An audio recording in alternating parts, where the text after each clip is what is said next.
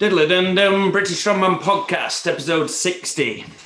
So Shane and I did a coaching seminar, group coaching session for Strongman on Saturday, and it was lots of fun, and we got loads from it. So I'm just going to cover some of the cues that we covered on some of the exercises, some of the things that come up a lot that you'll be able to take and apply yourself. What do you think, Shane? Yeah. I'm the fucking dragon.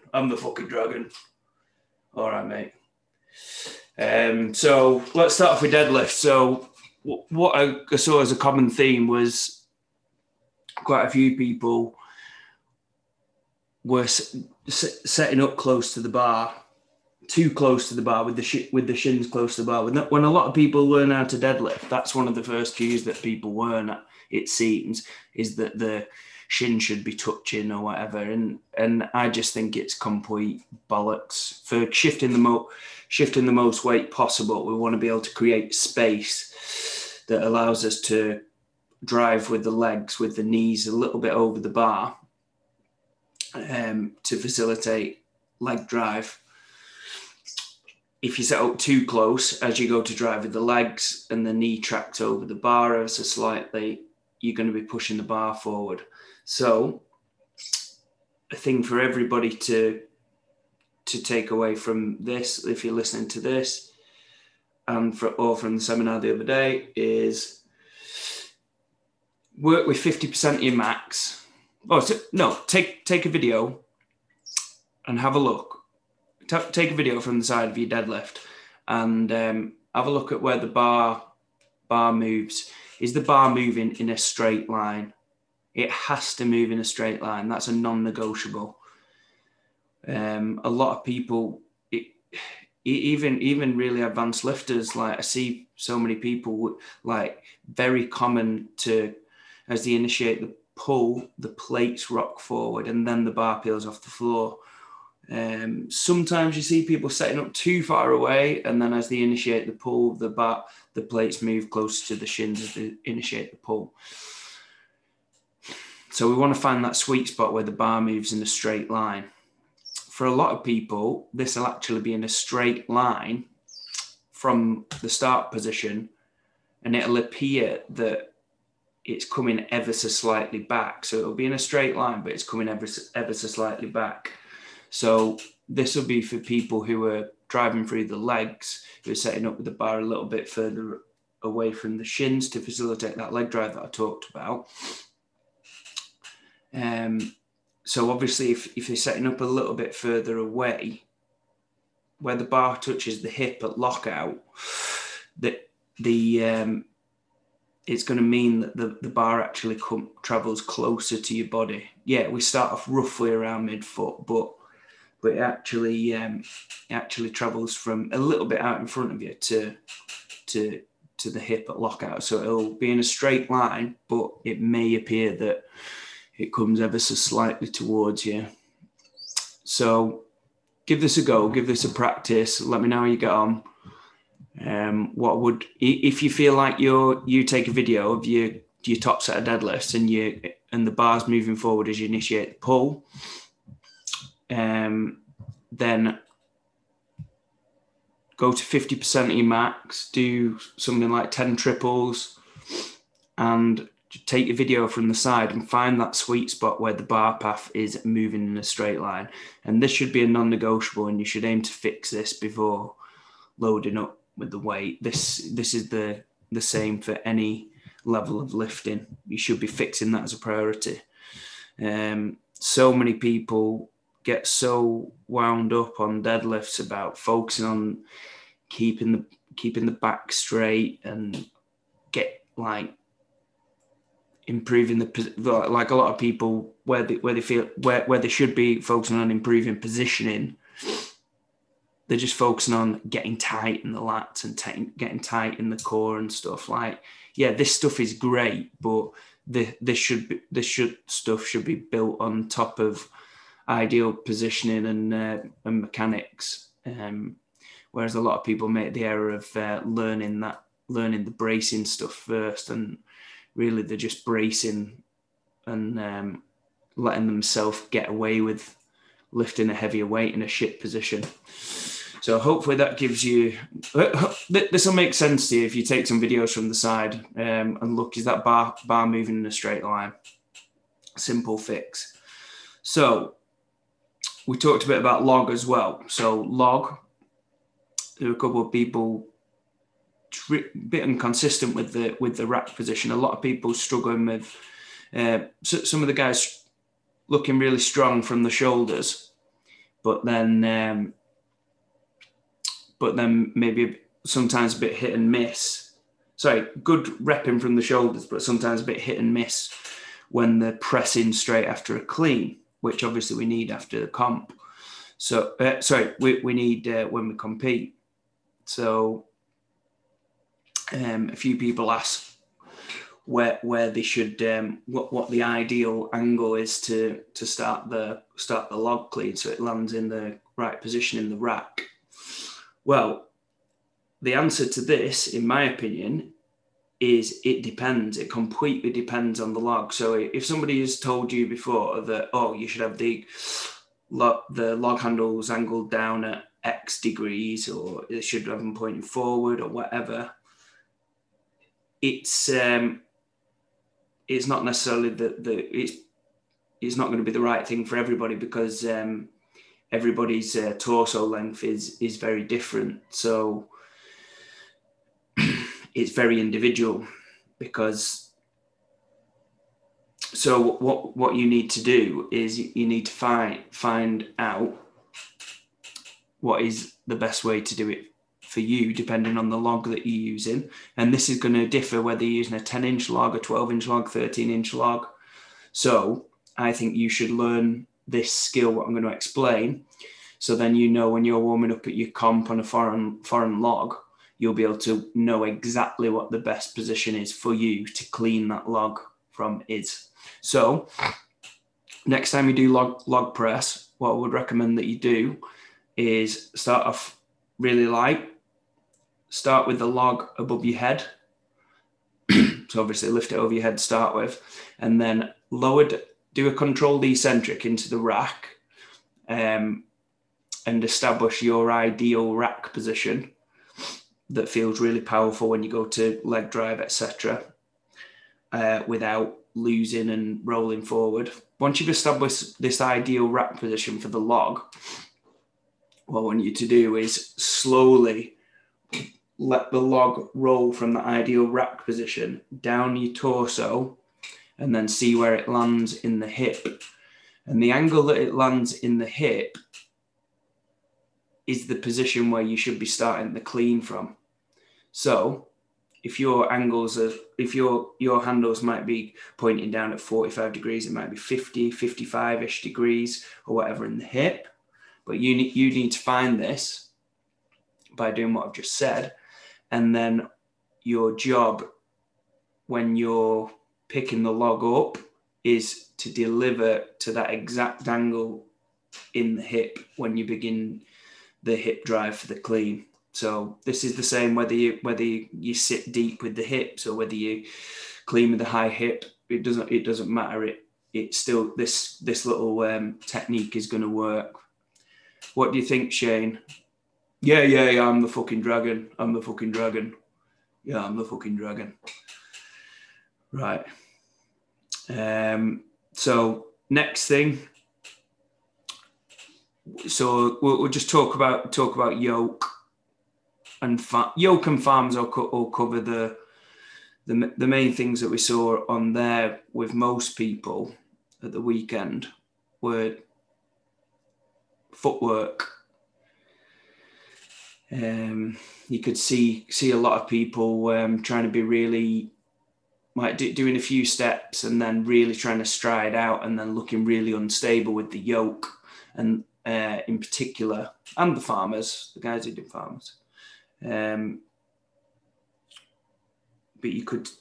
there were a couple of guys that we encouraged to take shorter, more stable steps, and we used the demonstration of getting into a long split stance and getting them to stabilize, and then I shoved someone over and showed him how easy it was to shove him over when he was taking longer steps. And then I got him to stand with the short split stance, and he was a lot more solid. And it's obviously such a simple kind of demonstration, but it does make you realize that how much more stable you are with shorter steps.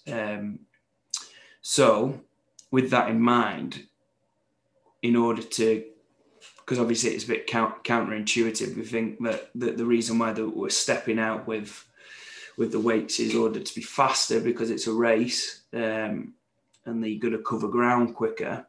But realistically, when you get into maximal weights on a yoke and farmers, it's not necessarily going to be optimal to, if you're near your grip limit on farmers, or if you're near your pickup limit on yoke, it's probably not going to be a weight that you should be really stepping out with, or that you're going to be able to. So with 3 or 4 guys, we got them to really shorten up the stride, and then they felt instantly more stable, and then got them to focus on speed via improving the turnover speed of the steps rather than stepping out. And and yeah, we were just showing that people could be just as fast, if not faster, with the shorter choppy steps. But the trade-off is the stability was so much more scalable to the heavier loads. When they were increasing the weight, they were looking pretty much the same in terms of technique, and they weren't looking unstable. Did you notice that, Shane? Yeah. I'm the fucking dragon. So another thing that we noticed on yoke was, I think there were 4 people who noticed this cue. I noticed that a lot of people spending a lot of energy getting really, really tight in their upper back. That is such a common cue that you hear thrown around, like get really tight in your upper back, get really elbows high, or this kind of thing that the people are creating stability in there. I actually think it's a bit of a waste of energy, and I feel like if your positioning is optimal, that you can save a lot of energy not trying to create loads of tension in your upper back. Like if you find that, I talk about it a lot, the weightless rack position, it's not just the same thing for overhead lifts, it's actually the same for yoke as well. You'll be able to find that sweet spot on your upper back, traps, wherever, that feels relatively weightless, because basically your joints are stacked on top of each other. And that's the position that we want to find. So if we're focusing on getting really, really tight before the pickup, sometimes, especially if you're not training yoke a lot, which a lot of people don't have the facility to, then this kind of tension that you're creating can hide inefficiencies, really. It can mean that you're kind of covering up the fact that you're in an inefficient position, because you're creating all this force that's making you lift a decent amount of weight, but you're actually wasting a lot of energy. Whereas if you learn how to relax, like I got, I think 4 guys to just relax their arms and their upper body, and just rely on the feedback of the yoke, either pulling them forwards or backwards, to kind of find that sweet spot where they felt balanced. And then all of a sudden they could relax their arms a lot more, but they felt just as stable, if not more stable, because they were in a more optimal position. And then they had all this energy where what they could focus on striding out with the footwork and stuff. So I'm not expecting you to be sold if you're just listening to this, but just sold straight away without trying it. But just give it a go and let me know how you get on. Try it with like your warm up sets, lightweights, what 50 to 60% of what your top set's going to be, 10 to 20 meter runs, and almost use the kind of relaxed arm thing to help you find that optimum position on your back. And then when you get up to your working set, then add the stability and as like the icing on the cake, or the cherry on the top of the cake, or whatever, rather than bracing right from the start. And I suspect that a lot of you, especially if you don't train yoke that frequently, will notice a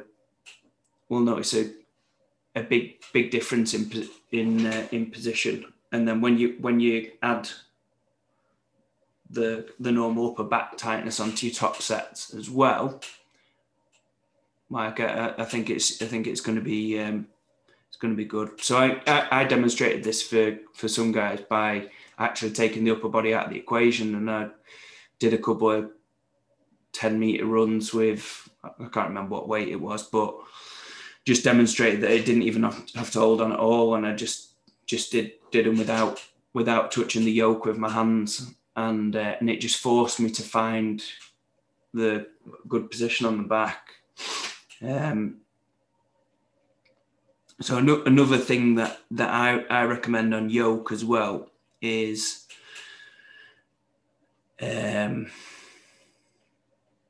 which again, it's against what a lot of people say, but I coach quite a few guys that get to do this, and I do it myself, and that's actually go for a lower bar position on the back. So like basically like a low bar squat versus a high bar squat, if you will. And so the rationale being that the lower the position on your back, so putting it more like towards your rear delts than like your traps, if you will, you're reducing the moment arm. You're reducing the length of basically where you need to, the base of where you need to stabilize, and where the weight is on your body. So this is going to basically, in theory, all skill being equal, high bar and low bar position, you're going to be in a better position to stabilize a heavier load, or the same load more efficiently. So have a little bit of a play around with that. If you're quite new to yoke, I would definitely recommend just right from the start, take a lower position. Some people say you shouldn't do this because it pulls you forward or whatever, which is bollocks, in my opinion, because you're just finding that whether you're high bar or low bar, you're finding that weightless position that's where the load is going to be balanced.